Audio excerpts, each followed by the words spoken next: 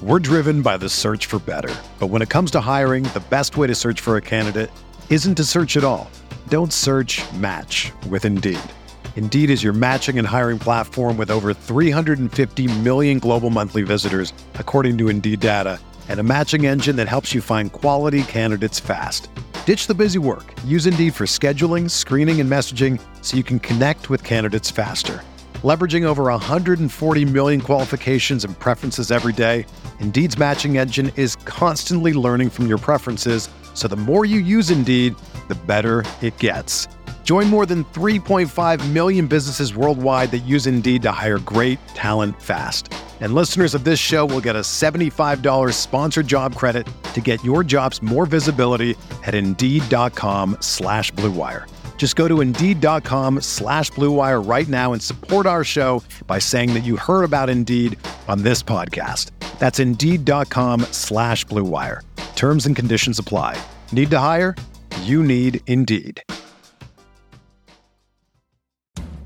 From the Clark Ford Studio in Oxford, Mississippi, MVW Digital proudly presents the Oxford Exxon Podcast. I'd say thanks for tuning in, but why am I going to give you a round of applause for something that you're supposed to do, to be frank? And now, here are your hosts, Chase Parham. And broadcast school has really paid off. And Neil McCready. I deserve to be on TV.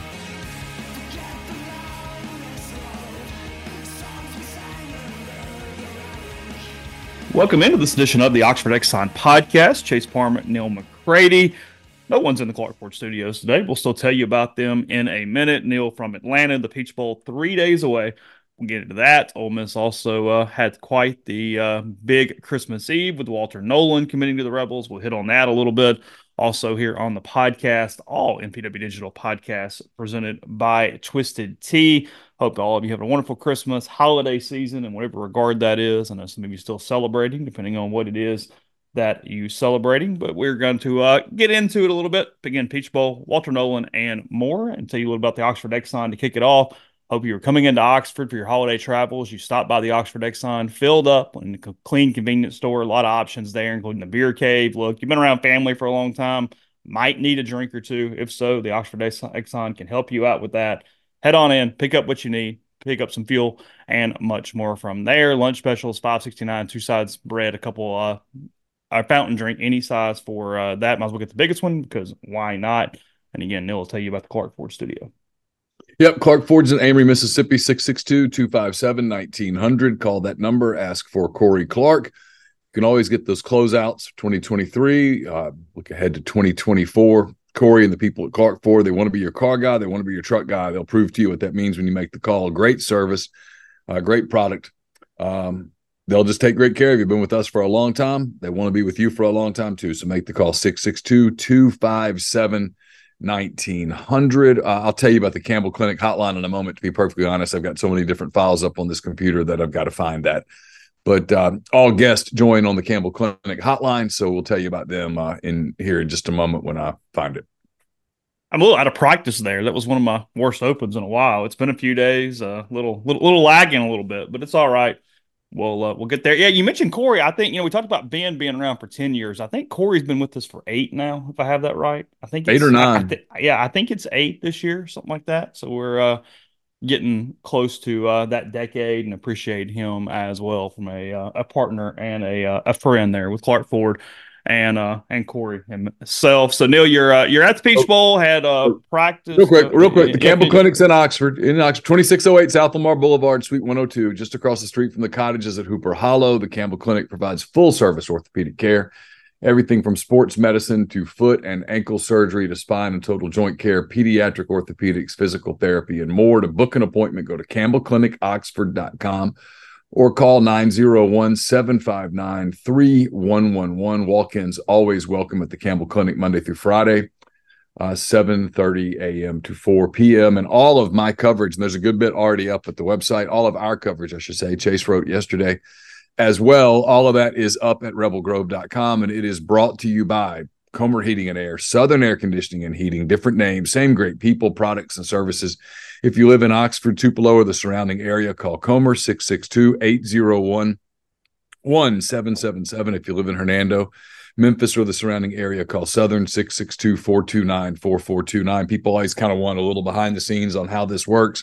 Obviously, we have some travel budget, but Yahoo's not exactly footing the bill for us to cover these games and do the things that we do. And so it sure does make it a lot easier when we have partners step up and sponsor it. And Comer and Southern have done that for me this week here in Atlanta, making it possible to get over here yesterday and be here this morning when we got access to Pete Golding, for example, for the first time since August. Pete was really interesting. There's a lot of content already up at rebelgrove.com today with Golding, from the main room to a breakout room where I had almost 10 minutes, just me and him. Some pretty interesting stuff from him. Fascinating guy. It was the first time I really had a chance to have an in-depth conversation with him. So all of that's there, and it would not be there if it were not for the people at Comer and Southern, because I'm sure that your family is a lot like my family.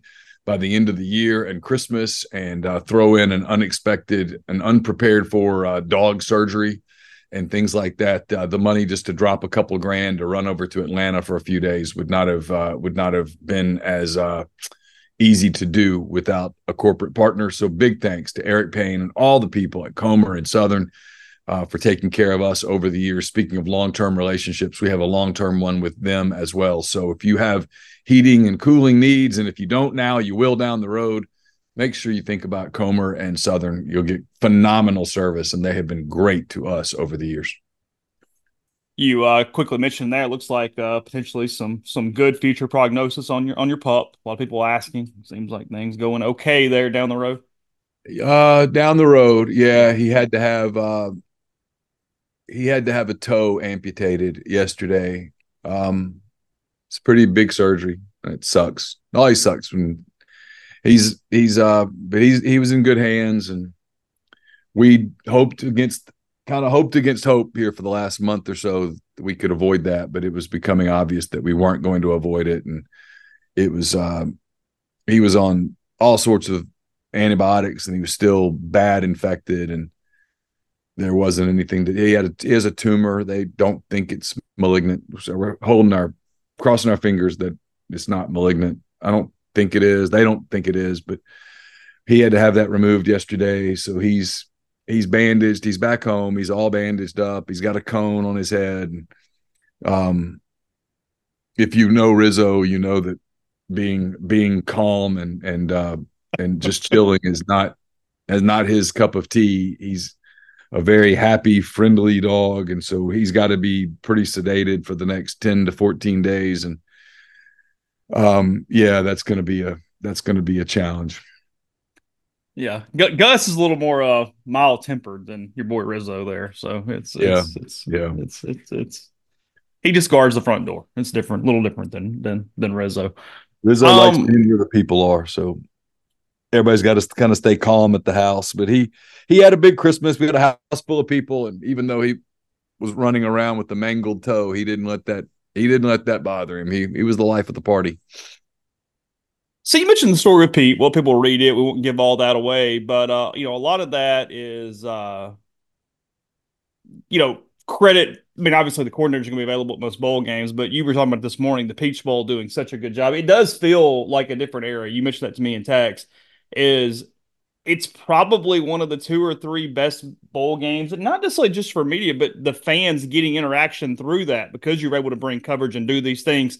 They understand sort of that extra element that's involved. It's not simply helping the media. It's making their entire bowl process and fans who follow it better, all the better for it as well.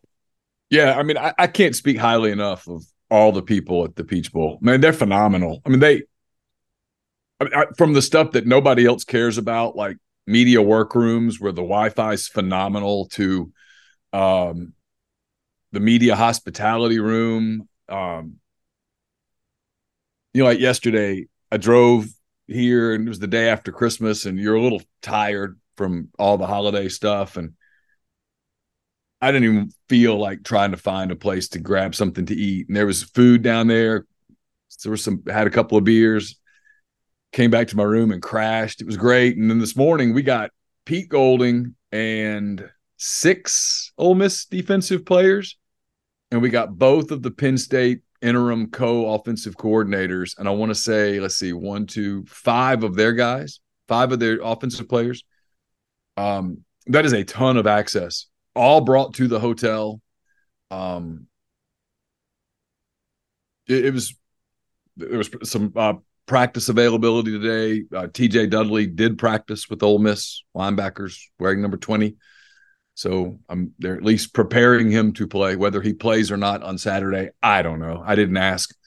But we got a ton of access, like an hour with Penn State and then an hour with Ole Miss, all just incredibly on schedule, transcripts, video, all the stuff that you guys shouldn't ever have to think about, but we do think about it. It's like a bygone era. I can remember when I started on the Auburn beat, like Auburn would play at Tennessee, and on Friday night they took you out to dinner and stuff. It was like a different world. Yeah. Oh yeah. Chase is like, really? What? Yeah. Oh yeah. Yeah, I can remember going to, Fayetteville, and they would take us to Herman's, or you'd go to, all those places, to the point where you almost felt weird about it. Like, why are these people being so nice to us? We're just writers. But, it's just totally, I mean, everything you could want, they've done. It's a phenomenal bowl. They do a great job. You can tell that, more importantly than the media, the kids are having a lot of fun. Both the Penn State kids and the Ole Miss kids talked about the go-kart competition yesterday, how much fun that was. They've tons of gifts. They've taken real good care of them in the hotels with game rooms and hospitality rooms and stuff for the players. And that's the cool part. I mean, that's the stuff that fans do and should care about, is that the players who've busted their ass for a year to get to this place to get rewarded. I know it's a bowl game and you're going to play a game and try to win and stuff, but the bowl game is supposed to be a reward of some sort. And the Peach Bowl people make sure that it is. You mean that the bowl sponsored by Chick-fil-A has good service? They figure it out. They make it work. Yeah. I will tell you this, for me this morning, walking in there, I walked in, the guy could tell that I was like in desperate need of coffee. He's like, "Hey, the strong coffee's back there. This coffee's kind of shitty." And I was like, "Oh, thank you." And he's like, "Oh, and if," he goes, "if you want some biscuits, there's a ton of them over there. You take them, put them in your bag, whatever." I was like, "Nah, dude, I don't need that, but thank you." And they did smell good, I'll tell you that. But I needed the coffee. I mean, I must have had a look in my eyes. He was like, "Hey, the coffee," right away. Yeah, I was stumbling around. So for Ole Miss, Dudley potentially playing. Ole Miss fans might get their first look at him. That's a bit of a news, but really the only news coming out so far over the last week. Lane got his contract extension, which he pointed out yesterday was nothing more than semantics off a rollover, essentially. There was no financial changes, he said, which means buyout doesn't change. The only raise would be the raise that's just built into the contract. I don't remember the exact numbers, but his contract started at like 8.75 for year one and went up to 8.9 in year two, or whatever it is. That is just a normal raise that is built in already. So there was no additional monetary changes beyond that. They just simply got him back out to whatever the max was, built off of the contract length, and then Cedric Johnson opting out. I was asked for Ole Miss's starting lineup by a colleague this morning, and I was trying to look through it. I guess Javon Gordon plays in his spot. I'm assuming him and Akilo Stone take up the majority of those snaps there at that spot. I know a lot of conversation regarding Johnson deciding to not play in the bowl game. And, like I said, Neil and I were discussing just on the phone yesterday, and both of us completely get it, understand why people are frustrated. Cedric Johnson has been a really good soldier for a really long time, though. If there's any kid who deserves some benefit of the doubt even, or that you go, okay, Cedric Johnson might be that guy. He stood through a lot of stuff in 4 years. Never been anywhere near a negative for Ole Miss in any way, and he has a very big opportunity in his hometown coming up in just about 4 weeks or so. Yeah, I mean, I won't belabor the point. It's been debated back and forth to the point where you probably feel whatever you feel. I get it. I get the frustration with Cedric and all of that. 100%. Some of the Penn State kids were asked, a couple of the Penn State guys were asked today, who were weighing whether to opt out. And they're like, no, it's just one more chance to play with my guys, one more chance to go put on a uniform and play with my friends and all of that.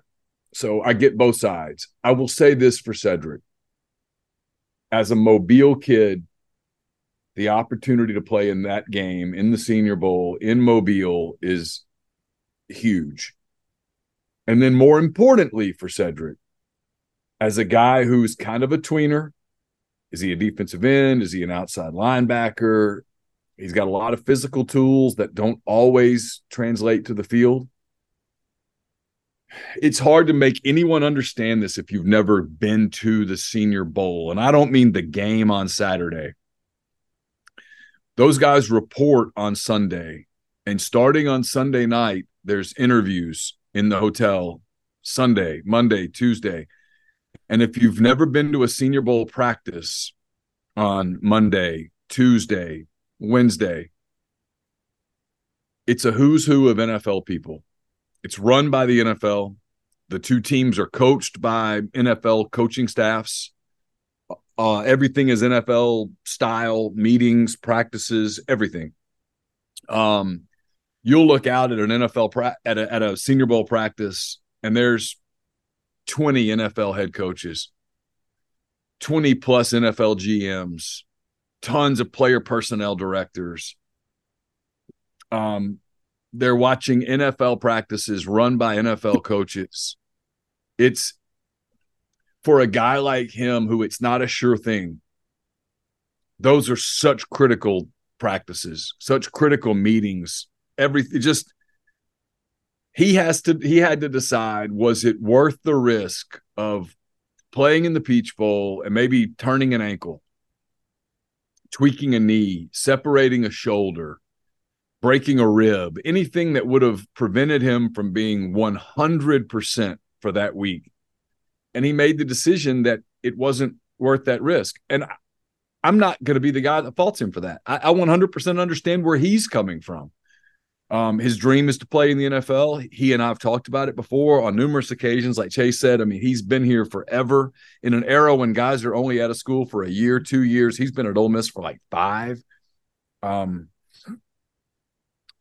He had a decision to make. It probably wasn't an easy decision, and I would have understood it either way. And, you know, you can't blame him if he thought back to maybe Matt Corral in 2021 in the Sugar Bowl and said, you know, Matt rolled the dice and they came up snake eyes. For him to impress the NFL that week, he's probably got to be tip-top shape, 100%. And I guess that's the decision that he made. I understand the criticism. I just disagree with it. And if you look around in college football, there's a whole lot of opting out going on with bowl games. It's Lane Kiffin, to his credit, makes the most of this schedule, but had said it on numerous occasions that the schedule is just screwed up. Mm-hmm. It really is.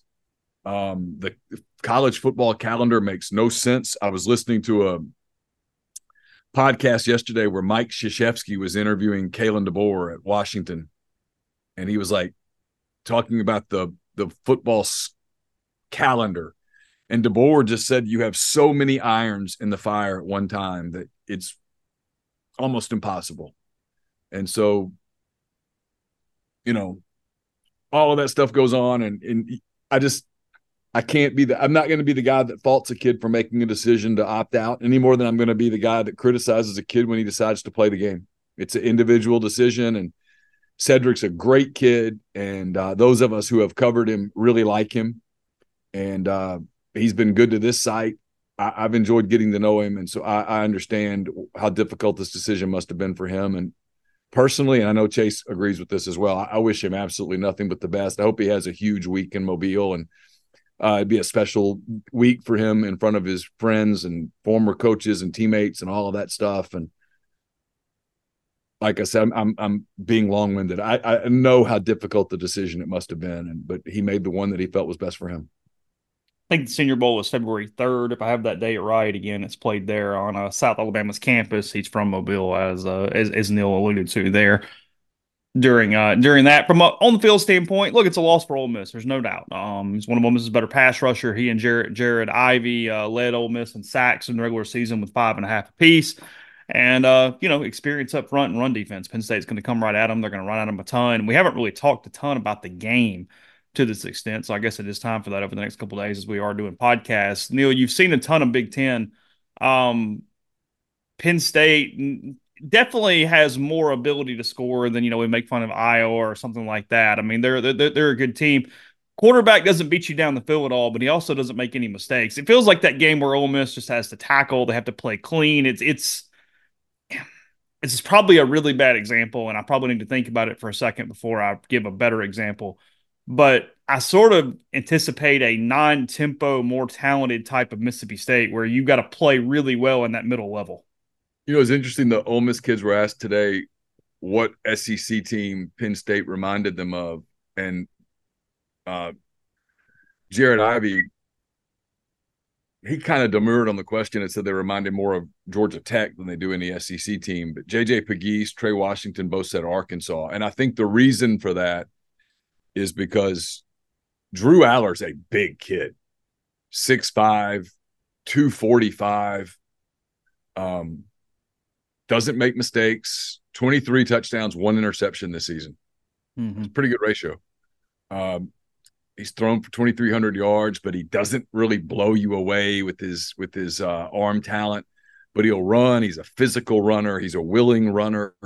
They're big up front. They have a lot like Arkansas. Kind of, they have those tall, long wide receivers that can hurt you in space if they get to space. Tight end's a really good player.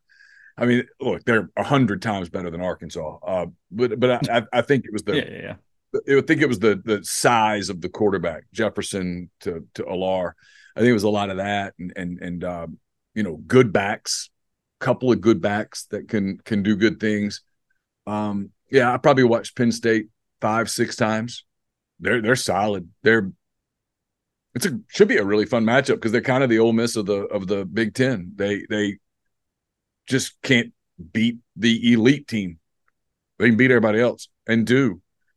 They whipped Iowa. Just 31 whipped Iowa. They handled Maryland and Illinois and those kind of teams much the same way that Ole Miss handled the SEC. They're good. And they're down here, and Franklin's doing and as I would too if I were the head coach at Penn State, playing a game in Atlanta, playing the whole, hey, you're in SEC territory, and it's a chance to, get an 11th win, and for them it'd be, I think, 6 New Year's 6 victories for their program. I mean, it is a storied program, and they're impressive. They're guys. I encourage you to watch the video. It's up at Rebel Grove. Their kids are really impressive, and they speak highly of Ole Miss, but this is an opportunity for them, and they're a program that is very similar to Ole Miss. There's a lot of focus on 2024 and getting a spot in that 12-team playoff next year. I noticed that I guess it was the Penn State offensive coordinator that had a comment. You might have had it too, but I saw David Eckert put it out on Twitter. I don't know where it was outside of that. And then you've heard Franklin mentioned a couple times too. It's an interesting move because we're so portal heavy with Ole Miss and following Lane and everything they're doing and rebuilding the team. And it's the niche for Ole Miss. It makes tons of sense in so many different ways. But Penn State's almost sort of as a program counting on development, still winning in 2023, and something that we don't see down south except for Alabama and Georgia to whatever extent. And obviously Penn State is a very named program and a national fan base and all that kind of stuff. But I just haven't noticed as much contrast as I have this week where, nobody's talking down about anybody, but there's such a different program mode on how they go about it that it's sort of put light bulbs up for me in the last 48 hours. I went, wow, they're really focused on, but our schedule is not Ole Miss's schedule because we do this and we develop and we're kind of different in how we're putting the roster in pieces. I've talked to coaches around the country who admit that they look at Ole Miss at what Lane's done and kind of how he's done it as sort of a science project.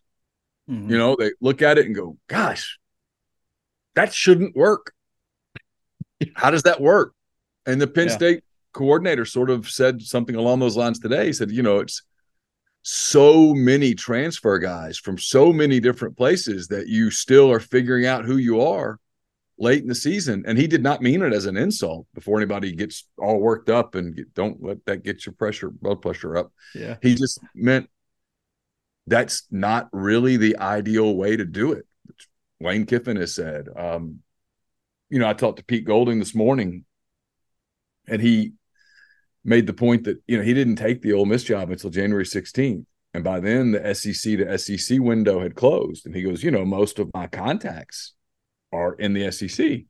And so that was not an option. So we had to do it a different way. And, he was talking about how you bring in guys from all these different places, and they played in different levels of competition and at different programs with less resources and all of those things. And, there are some times when he was specifically talking about the Georgia game when you could just tell the moment was too big. And this year, obviously, they've hit the portal again, but they've hit the portal in a different way. And it's using his SEC contacts. He sort of affirmed something that I had suspected, which was his having been at Alabama, where, look, if this triggers you, I'm sorry, they are in on every major prospect. Mm-hmm. They don't get them all, but they're in on them all from early on. And Pete said that. He's like, we didn't get a lot of those guys, but we recruited them, had an initial relationship with them, and that greased the skids to get them to Ole Miss. And then, and then he talked about the culture that's been created at Ole Miss. But you and I have talked about this some. And I know we're talking about Penn State, but I think the big picture stuff is so much more interesting than Saturday's game, because Saturday's game's a game. It's going to be what it'll be. And then when it's over, barring a devastating injury, is having no impact whatsoever on the Nittany Lions or the Rebels' chase for a 2024 playoff berth. Yeah, it's really both not. Teams are going to be in the top 10 starting next season. They just are. Yeah, you just are. Yeah, I mean, 100%. Take a break in the podcast, tell you about G&M Pharmacy. That's in Oxford, or Tyson Drugs in Holly Springs. They got their high-dose flu shots for any patient, especially patients over 65. Most clinics typically give standard dose to all patients, so they highly recommend 65 and older come get a high-dose flu shot from them. They also have the RSV vaccine. That's an extra level of protection for those who need that. You can get those vaccines by appointment, which makes getting in and out super easy. Just give them a call to schedule. That's 662-236-2222. For G&M in Oxford, or again, 662-252-2321 in Holly Springs. Podcast also brought to you by the Ole Miss Athletics Foundation. It's getting close to the end of 2023, so if you need to make year-end donations for tax purposes, the foundation will walk you through their philanthropic giving initiatives, whether it's the Vault Society or Empower. Both initiatives give you a tax-deductible way to support the Champions Now campaign, or if you're working on estate planning, call the foundation to discuss Forever Ole Miss. For information, that's 662-915-7159, or give to athletics.com. Also want to tell you that Prime Shrimp is giving away free shrimp for an entire year. Free shrimp to one lucky rebel. Here's how to enter. Go to primeshrimp.com/MPW. You place an order, any order, do anything you want. Use promo code JUICE. That's JUICE. Take 20% off your order and be entered to win. You can place additional entries by posting your shrimp on Facebook, Instagram, or Twitter with hashtag Prime Shrimp and hashtag MPW. So winners will be chosen on January 31st. Get your orders in now. Again, free shrimp for a year, primeshrimp.com/MPW. And then also shopstyleassembly.com. You can still use that code RG15 through the end of the year. Remember, if you maybe didn't get the Christmas gift you wanted for the 4%ers out there, or if the lady in your life needs a little extra something, shopstyleassembly.com. You can go online, take care of it. You get free shipping over a certain price point as well, and that's code RG15 for your online order. So again, shopstyleassembly.com, code RG15. It's an interesting game. It's a fun game. I'm looking forward to watching it. I'm looking forward to writing about it and all those things, but the big picture is more interesting to me. And he was talking about that night in Athens. He's like, we had no chance. It was the first game all year, the only game all year where the kids knew it, the coaches knew it, everybody knew it. There was a point in that game where everybody looked around like, that And there's no magic happening tonight. This is it. And he said, that I guess I'm giving my column away, but I posted it for free, so you can read it. It's up at social media. He talked about how, there was a temptation that night to go, well, maybe the moment was too big. Maybe the hype was too much. Maybe we were intimidated. Maybe whatever, right? Just anything you can come up with, maybe we put our pants in the dryer on high heat. Maybe they just shrunk, maybe it was just a couple of meals. Maybe it's Georgia just had that day. Had they not just had that day, you know what? We're unlucky. And he's like, then you watch the film. And the film was at the point of attack. At the point of attack, they just got whipped. He said from the first play to the last play. And he said they came away with two things. One, they have to get bigger. They've got to be more impactful at the line of scrimmage. And B, you have to be able to play man coverage in this league. If you play zone coverage in this league, once they figure out that it's zone, you're done. And that's what they went and recruited, a specific sort of player. And he goes, and the fact that those players came from the SEC and the Big Ten, he's like, we weren't recruiting conference specific, but it helped, right? It helped to get guys that have played at Georgia, that have played at Alabama, that have played in SEC, that have played in New Year's Six games, that have gone through SEC travel and SEC media, and the attacks that you get on Twitter when you play in this league, and all of that stuff that was new for guys from Miami of Ohio and Eastern or Central Michigan or whatnot. Mm-hmm. It's not new if you played at Florida or Tennessee or Arkansas or Mississippi State, Ole Miss. If you've played in the SEC, you've played in the SEC. Period. Yeah, nothing shocking Tyler Barron when August gets here. He's cool. I mean, nothing shocking Princely Umamialen or Walter Nolen or Christopher Paul or those guys. I mean, if you've worn an SEC uniform into an SEC stadium, you know what's coming. You don't have to have played at. You don't have to have played at Ole Miss to understand what it means to go on a road game to Auburn. If you've done it wearing a Florida uniform or a Tennessee uniform or a Texas A&M uniform or an Arkansas uniform, you generally you understand the gist of it. The thing about the Georgia thing too is I remember even because Ole Miss goes because Georgia gave up a lot of opening touchdowns. Ole Miss goes down and they scored, but even when they scored, it wasn't, oh wow, this is a game, they're up 7-0. That was really hard. Wow.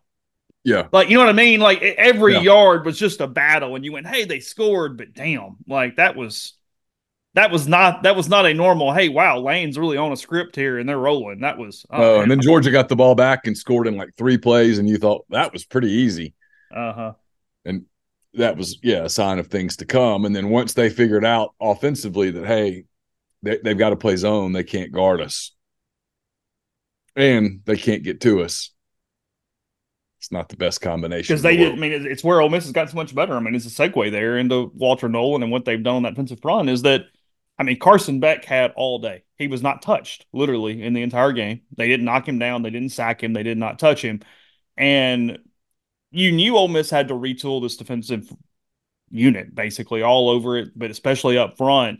And, I mean, I'm counting, not even counting the Big Ten guys, just coming SEC to SEC, 6 starters so far in the portal potentially. I mean, I think that's probably a casual number there. I mean, I'm doing it quickly on whatever, but you got McDonald, you got Paul, you got Nolen, you got Princely, you got Barron, and you got Richardson. Yeah, that's 6. It seems like there's somebody else maybe, but yeah, and they're probably dudes who were starting in the SEC. Yeah. Look, you've covered this league for a while. I've covered it for a while. The teams that win it. We're driven by the search for better. But when it comes to hiring, the best way to search for a candidate isn't to search at all. Don't search, match with Indeed. Indeed is your matching and hiring platform with over 350 million global monthly visitors, according to Indeed data, and a matching engine that helps you find quality candidates fast. Ditch the busy work. Use Indeed for scheduling, screening, and messaging so you can connect with candidates faster. Leveraging over 140 million qualifications and preferences every day, Indeed's matching engine is constantly learning from your preferences, so the more you use Indeed, the better it gets. Join more than 3.5 million businesses worldwide that use Indeed to hire great talent fast. And listeners of this show will get a $75 sponsored job credit to get your jobs more visibility at Indeed.com/Blue Wire. Just go to Indeed.com/Blue Wire right now and support our show by saying that you heard about Indeed on this podcast. That's Indeed.com/Blue Wire. Terms and conditions apply. Need to hire? You need Indeed. I'm trying to think if there's even an exception to this. The teams that win the league, that play for national titles, the teams that go far, they're impactful up front on defense. They're impactful. They're not just there. They're making plays. They're creating havoc. They're disrupting running games. They're disrupting passing games. They're getting arms up in passing lanes. They're getting to the quarterback. They're disrupting timing. No, because the weakest national champion or playoff team out of that whole group of the last 10, 15 years is that Cam Newton Auburn team, and they had Cam on that side, and they had Nick Fairley, who was just a beast in the middle on defense. Yeah, he was a first-round draft pick on defense. I look at all the teams that Golden coached at Alabama. They had impact guys on the defensive side of the ball, guys that were drafted in the first 3 rounds of the NFL draft that are still playing on Sunday. You have to have that. Lane said, he's like, nothing against our guys, but we really lost warm-ups that night, and that's when he said he made up his mind that, hey, I don't know if we're going to be better, but we're going to look better. And obviously that's him trying not to – they don't want to throw the current guys under the bus, right? Those guys have played their asses off. They won 10 games, but you saw that night in Athens, beyond a shadow of a doubt, it was crystal clear. The gap between good and great. Mm-hmm. And it's in the second half of the Alabama game. For as much as people want to talk about officiating and all that stuff, the one thing that really stuck out to me in the second half of that Alabama game was Alabama did what Alabama does, and that's they lean on you offensively, and they control the clock, and they frustrate you, and they limit your opportunities, and all of those things. They wear you down, and then you start sneaking someone into the box, and they take the deep shot. That's what they do. It's just kind of how they kill you. And to beat those teams, there's really only one way. There's 2 ways. You have to be impactful on defense, and you have to have really strong quarterback play. That's how you beat the elite team, because that makes you an elite team. Yeah, and they've gotten so much more physical. They got so much better, and it's a team where I'm looking at it for next year on the defensive side, and we're very aware of what they've done on the defensive front. They've got some real pass rushers there. Princely's probably the top returning pass rusher inside the SEC, period, because he was right there with Dallas Turner on all the stats, analytics, all those things in this season. And Paul's going to make them better at linebacker. And then I think that Cam Richardson is one hell of a pickup at corner. He's going to be their best corner. I know it's not about the interceptions or the stats. They didn't throw at him because he's really, really good over there. And he's going to change things. And it dovetails into this Walter Nolen thing. They pick him up on Christmas Eve. And if he is motivated and if he is locked in and he gives the effort that he is capable of, he impacts everybody around him because you can't single team him. He's going to do so many things on that defensive front to help them to free up linebackers and free up safeties that they just haven't had. That Ole Miss has been bad at linebacker, or at least that's definitely been their weak spot. But they've also not had that dominant defensive tackle to free up lanes and to open things up and do, like when Kim Dichie was here and what he was able to do when he really was motivated and carrying in that way. Nolen has that type of ability. So it goes way beyond 37 tackles, 4 sacks, all those traditional stat stuff. He's going to make a huge difference for a Paul and those guys in the middle. And then he's also going to make a hell of a difference for Ivy and Pegues beside him because they can't focus on, Pegues picked up a lot of double teams and different things because he was the best they have. Well, that's no longer the case. I mean, JJ Pegues probably is one of the more happy people right now that Walter Nolen's on that front four. Sure. And Suntarine Perkins. Mm-hmm. You know, I mean, now you are more free to experiment with him as opposed to almost having to force him into a role. You can try some different things. Yeah, it's going to make JJ a better player. They actually have some depth. Pete was talking about how they played 28 guys on defense pretty extensively this year. They've tried to stay fresh. They wanted buy-in. They wanted, to be better late in games. All of those things, you're checking all of those boxes with this portal class. And then, they've got some young guys coming in that are talented that now you can bring them along at whatever pace they need to be brought along at, whether that's quickly or if they're not ready, and you can slow down and use them later in the year. You still have to build chemistry. You still have to do things. It's not a sure thing, but man, I mean, you think about what they did with this year's defensive personnel, and then you go in the next season where, frankly, the schedule's more friendly, and assuming that Dart comes back,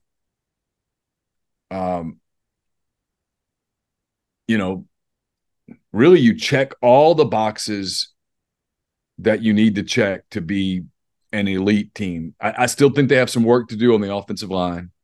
They know that. Every sign is that they're going to get some work done on the offensive line here pretty quickly. They got to get better there. But everything else, the boxes are checked. And this year, like, some people will disagree with this, and that's okay. You feel free to have a different opinion. I do think this team hit its ceiling. I think if this team played at Alabama and at Georgia 10 times each, I'm not sure how many W's they'd walk out with. Not many. Not many at all. Because if you're doing that, you also can lose to A&M. You can lose to LSU. I mean, it's sure. Yeah, I think this team maximized. And next year's team already is better than this year's team. Again, assuming that Jackson Dart comes back. If he doesn't, all bets are off. But if he does, then, this team on paper is a better team than the 2023 team. And the 2024 schedule on paper is friendlier than the 2023 schedule. And that might end up being completely off because who knows, maybe next year's the year that Kentucky is damn gangbusters. I don't know. We'll see. But looking at it on paper, it's a more favorable slate. Yeah, I mean, that's the thing. We're doing all this on December 27th with the transfer portal, and now this multiple transfer thing going on, and it's like, hell, who knows? Yeah, I mean, I mean, seriously, you look at it on paper today, and you're like, boy, I think LSU's not going to be so good, and by the end of January, the LSU might look like world beaters. You can rebuild a team pretty damn fast if you have the resources and the wherewithal. And so, but as of today, I mean, I think Ole Miss is a playoff team. And then a little clarification on this transfer thing. The courts came out over the break and said that this multi-transfer situation that we've been talking about in West Virginia and Ohio that's now been expanded by the NCAA to all 50 states, that it is going to allow anyone who would be a multiple transfer to jump in the portal to be eligible next season as long as they do it now. But the catch that they made, and I was wrong on this at first, or at least I didn't understand it at first, is that they have to do it inside – they have to be at their new school inside the 2023-2024 academic year as of right now. So if you want to talk about why we're even mentioning Jackson Dart, is he transferred from USC to Ole Miss. He has not publicly announced his intentions for next season. And prior to this announcement, it was going pro or staying. Those were his only options. He's not ready to graduate yet, and he's already transferred. Now, him, just like any player, could jump in the portal. You're not going to have to linger on this very long. The portal closes by January 2nd. So a player would have to be in the portal by January 2nd to take advantage of this new rule and transfer inside the academic year, because the April period would not be the case. That would already be the next year for summer by the time that came into place. Again, as of right now, I mean, if you're counting on the NCAA locking down any rule for sure, good luck, congratulations. But as of December 27th, that's the only thing that is a guarantee is if you do it now, you would be eligible for the 2024 football season. Yeah. A couple things there, but like a guy like Jackson. Or even leverage. Forget, maybe he completely wanted to stay, but went, hey. Well, that's what I was going to say. I mean, I can't sit here and say that I would blame him if he said, I could throw my name in the hat, take calls, take offers, use it as leverage to get a better deal here. I mean, he's been the starting quarterback at an SEC school for 2 years, has half dozen Pac-12 starts under his belt. I have to think there'd be a market for Jackson Dart. So I'm sure that's something that Lane's going to get asked about and Jackson's going to get asked about, presumably tomorrow. I would assume we'll get Jackson tomorrow. I can only imagine the level to which he no comments that. Almost can predict the answers. But and then the other thing, I mean, look, if you referenced it and you're right. I mean, there's a real chance that it just gets pushed again in the spring where the portal opens up in May for everybody, at which point I can't even imagine the chaos. You're right. Like what's coming up is just like a 48-hour window to get in. Like Kalen DeBoer again at Washington, he was talking about how the University of Washington, they start their winter quarter January 3rd. So their academic calendar goes boom right away after New Year's. And so at some places, it's January the 20th or whatever. Ole Miss is usually a week later because they do the two intercession. Yeah. Yeah. I'm aware of this because of my girls and their friends. Ole Miss usually Arkansas starts on a Monday in January, and Ole Miss usually starts the next Monday because Ole Miss has the two intercession kind of periods in January. But,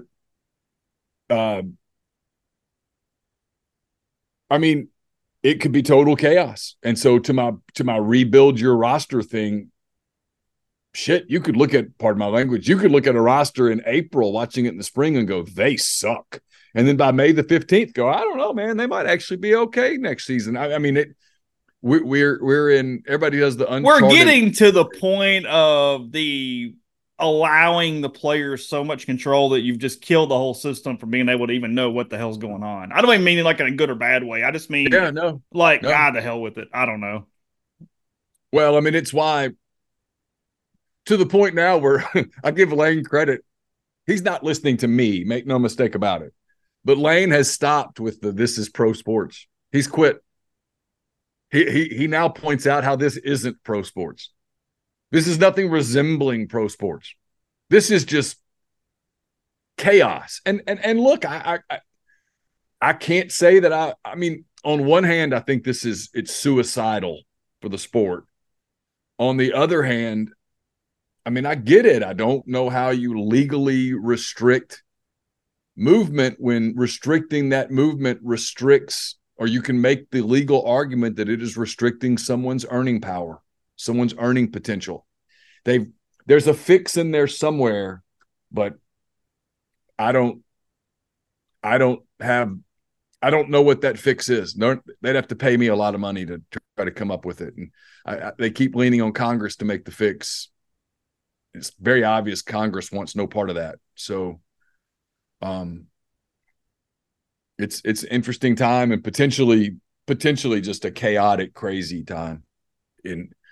I laugh when fans do it because I get it. You're just thinking about your team, but like a ruling comes out, they're like, what does that mean for this player and this player? I'm like, man, what does it mean for the whole sport? If on May the 1st, anybody who's a college football player, no matter how many times he has transferred before, can just jump in the portal and leave, anyone in May, like, that's wild. Well, yeah, I mean, it was the point we had when, the thing came out the first time and it went, Brandon Murray, and it went, yeah, cool. But hold on, got a hand raised. Just curious, real quick. And look, again, I know you guys, it's after Christmas. You've had a lot of meat, a lot of turkey, blood pressure's kind of up. You're dealing with in-laws and family members. I have no knowledge about Jackson Dart leaving. We are simply saying this is where this thing stands as of right now. Look, there's a lot of rumors, but there's always rumors with vacuums. So I'm not even putting necessarily a lot of credence into that right now. It's logical. It's logical. Well, and here's the deal too. It's the other side of the Dart thing is, hey, sure, he's fully within his rights to go ask for more money or do whatever it is he'd like to do if he chooses to do this. Maybe he's already told everybody he's good and he's just waiting after the bowl game. I don't know. I don't have an answer for you. But he's almost kind of like that veteran quarterback that goes, hey, if I go ask for more money, that's more money they can't spend on the offensive line. Or, you know what I mean? He's like, he got that decision too in this also, where it's like, hey, okay, but they're putting a roster around me that can get to the second weekend or to the playoff or whatever you want to call it. Hey, a lot of variables here in this thing as they. But I mean, I just can't sit here and go, oh, I would criticize him if he said, you know what, I'm going to find out what my value is. I wouldn't blame him. I mean, I don't wish that on Ole Miss or whatnot, but suddenly that's been made available to him. I mean, he has the right legally to, with having already transferred, to go into the portal and find his value. And let's be real, it's not like Ole Miss could go, hey man, you jump in the portal and you're out. We're going to, come on.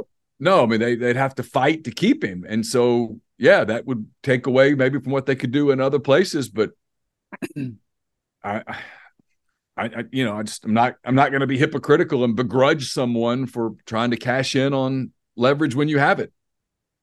So the portal closes sometime in the afternoon, right? And at like 5 o'clock or something, or is that the draft and it's midnight? I don't know. Either way, it's the 2nd, so that's next Tuesday. And then I know there's a visit. There's a visit window from the 3rd through the 7th for prospects who will enroll in the spring semester. So players who are already in the portal. Yes. So you could get in the portal on January the 2nd and take a visit someplace on January the 3rd. Okay. Yeah. To a place that's getting ready for a playoff game or playing on a team that is in a playoff game. Sure. Yeah. Yeah. And that's where, when people talk about the calendar, I mean, it would be like in December, you're a safety for the Kansas City Chiefs, and you're like, yeah, you're taking visits. You're in Baltimore with a visit. I realize we play Cincinnati this week, but listen, I'm taking this visit to Cleveland. I'll meet with the Browns because I need to figure out where I'm going for my free agency. The calendar does not make sense, and there's no pro sport that is anywhere close to this screwed up with the calendar. So, to Lane's credit, I give him a ton of credit. He has stopped with it's pro sports, because people like me who keep up with pro sports a lot would be like, except for the fact that it's not. I mean, I get it. Mm-hmm. I knew what he was trying to say. To his credit, I mean, he has fixed his message. He no longer says those words. Well, no, his thing that he keeps doing is talking about, and it's maybe the most relevant point, is because he mentions it as an example every time, which is, I am on other college campuses while they are playing their season, recruiting their kids. And it is legal and necessary and required at this point to maximize and be efficient. He's flying to Knoxville to recruit 2 players that are on the Tennessee roster as Tennessee prepares to play the Citrus Bowl or whatnot. I mean, it makes I mean, to his credit now, he goes, hey, look, this is the system. I'm going to do it. But I give him a ton of credit for that. And also saying at the same time, this is sort of crazy, isn't it? I think it's his subtle but not subtle way when he's on Twitter and he takes the picture of the South Carolina golf cart and the Tennessee plane to go, I feel gross right now, but it's just what we're doing. And I think so too. I used to think he was trolling those schools, and I don't think that anymore. I think now it's almost him trolling like the NCAA, going, look how stupid this is. You put rules required to make me be on South Carolina's campus recruiting their best wide receiver right now. Right. While they're getting ready to, they had just lost, but the point stands. Whatever. Yeah. So it is what it is. Ole Miss has definitely maximized it. They have the number one portal class in the country by all metrics at this point. They I saw in the combined rankings from rivals, they were up to like number 7 or number 8 when you factor in the portal and the high school rankings together right there. So a top 10 class when you consider where that's at. And again, they fill needs. They've gotten older guys. They've sort of followed the plan that he had in place for this year on the hopeful nature of trying to develop chemistry with this thing wherever you can and whatever it looks like for next season. And then yes, look, Saturday's supposed to be a reward. I mean, again, we're never going to be the podcast that goes into the minutia of a bowl game on the matchups here and there, but it's like Dayton Wade yesterday. He was genuinely excited to play in Atlanta and play in this bowl game. I'm happy for him. I had mentioned that I saw Isaac Ukwu at Finch and Kelly's for that Laquan Treadwell podcast a few weeks ago, and he was pumped up. He gets to play in a bowl game. He'd never done that before. There are kids where this is really neat. It's a stage for a lot of kids. It's a big game just as far as playing a name team, getting that last chance with your guys against Penn State, who's obviously a very prominent program around the country and inside. Look, this could be a playoff game next year. It wouldn't. If you said, hey, Ole Miss plays Penn State in a playoff game, you wouldn't be able to put a gun to your head and say, no, that wouldn't happen. I mean, there are 15 teams that I think have a chance to be in the playoff next year, 18 teams, and both these teams are definitely one of them, and they're probably not a team that's going to get a top 4 bye. So you're talking about absolutely a game that could be in that situation a year from now. And for the most part, everybody's playing. Ole Miss lost Cedric. I think Penn State's down 3. Is that right, Neil? Is it 3? So tight end, a defensive back, and the big defensive end Chop. Is that right? Yeah, I think that's right. 2 or 3. Not many, though. Most of their guys that thought about opting out apparently are going to play. Okay. So, I mean, fairly full strength, especially when you look at this Georgia-Florida State nightmare where, did I see this right? Almost 40 players are out of this game? Yeah. I mean,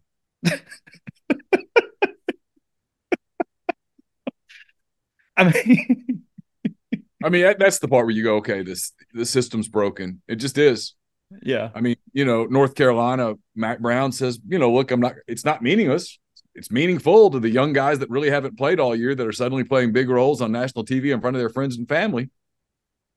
That's him saying it's not meaningless while also saying it's not particularly meaningful either. I mean, it's where the Florida State quarterback that's starting just kind of shrugged and went, well, it's a hell of an opportunity for me. We're going to go give it hell, see what happens. I mean, yeah, so it can be 2 things at once. I mean, you can say, no, the bowl game damn near sure does mean a lot to me, while at the same time going, this isn't really the way it was supposed to sort of be designed to play out, is it? I mean, 2 things can be true at one time. I will say this, 2020 was such a different year, but I remember us having on the podcast talking about, hey, is this where this thing's headed? I will give the players this while also being, just from a product standpoint, the opt-out has gotten so ridiculous depending on the game, is we're not seeing the regular season opt-outs the way that 3 years ago I thought we might be going into when Elijah and Yaboa and all across the country, those guys were taking regular season games off. That was a one-year fad that went away. So at least they are finishing the regular seasons, and we're not having these watered-down November games because guys are already checking out. I don't think that's going to be a thing moving forward. And the NFL's not crazy about the opt-out. They like you to play, but, football's not a game to play if you're, and I don't mean scared like cowardly. If you're worried about getting hurt, you probably don't need to play. Yeah. Frankly, worried about being hurt makes you more likely to get hurt. 100%. We'll obviously hit more football tomorrow, probably some basketball too, but just Ole Miss did move up to 24th in the Associated Press top 25 this week. They're still one of 3 teams undefeated in college basketball, along with James Madison and Houston at this juncture. Oklahoma lost to North Carolina. Is that right last week? I think that's correct? Right, yeah. Okay. Something along those lines.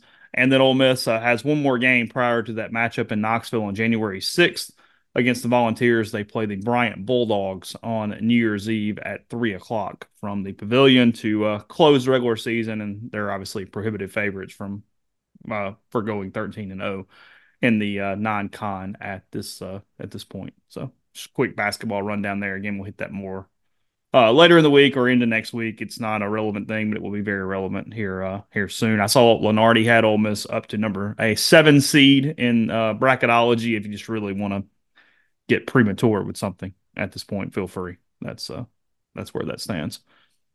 You watched a lot of these bowl games, Neil? You've been all into it, just checking them all out. Miami, Chase, Ohio, and Georgia Southern, and whoever the hell else played. I have watched so much bowl season, so very much bowl season. I have not. I have actually not. I was down in the. Are you gonna watch A&M scout team tonight? If it happens to be on, okay. No, probably won't. Okay. No, no. I mean, that's probably. I don't know that I'm the typical person as it pertains to college football, but I'm watching less bowls today than I've ever watched before, and I'm probably not alone. And so it's a good. They're going to a 12-team playoff next year. It's going to be awesome, and that's good because I do think they've got to figure some things out.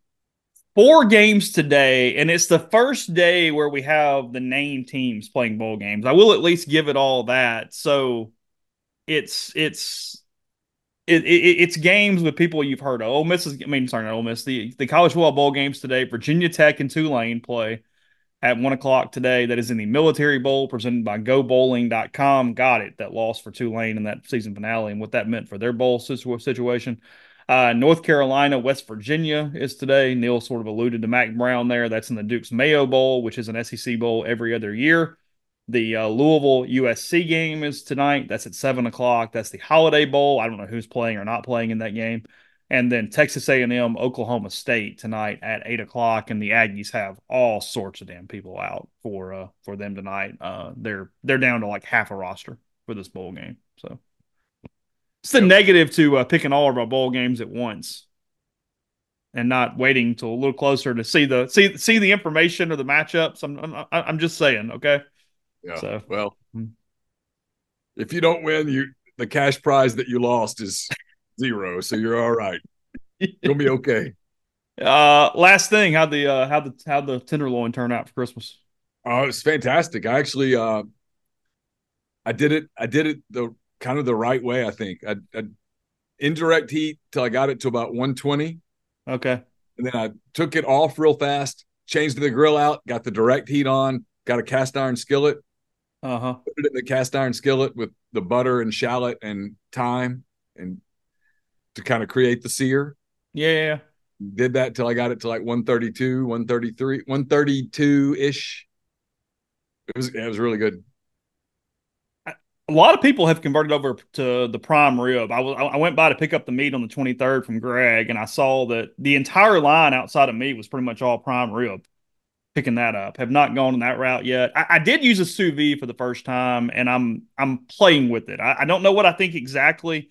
I kind of feel like with the Traeger where it's a little too easy. I need a little more of a challenge. I feel like I kind of got cheated in the process, but it did create the perfect temperature of meat. It was fantastic. I ran the sous vide till I think 128 is what I put it to, and then pulled it off, seared it, and served it. Yep. Can't beat it. A rare side of medium rare, but really, really good. It's kind of the way I would prefer it. So we're gonna play. We're gonna play with the sous vide and see where it goes. We're a little we're not all the way there yet, but we're getting there. I will say I needed to re-season a little more after the sous vide before the sear. I didn't put enough salt and stuff back on. I did hit it, but not to the level that probably needed. If I'm grading myself, that was my failure. If there was a failure, so I'm learning. Understand. Yep. It's all good.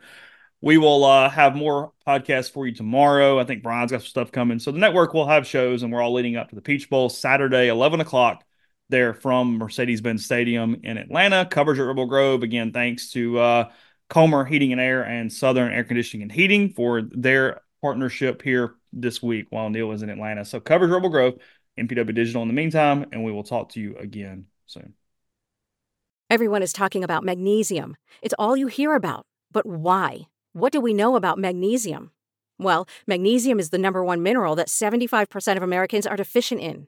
If you are a woman over 35, magnesium will help you rediscover balance, energy, and vitality. Magnesium supports more than 300 enzymatic reactions in your body, including those involved in hormonal balance. From functional medicine doctors to mental well-being and female hormone experts, we all know that magnesium is the one mineral to improve all aspects of well-being and health. But which one? Magnesium Breakthrough from Bioptimizers, the trusted choice recommended by leading experts with 7 best-absorbed forms of magnesium to ensure your body receives the support it needs for overall well-being. Go to bioptimizers.com/balance today and use code BALANCE10 for 10% off. Support your journey to wellness at bioptimizers.com/balance. Magnesium Breakthrough from Bioptimizers, your foundation to optimal health and vitality.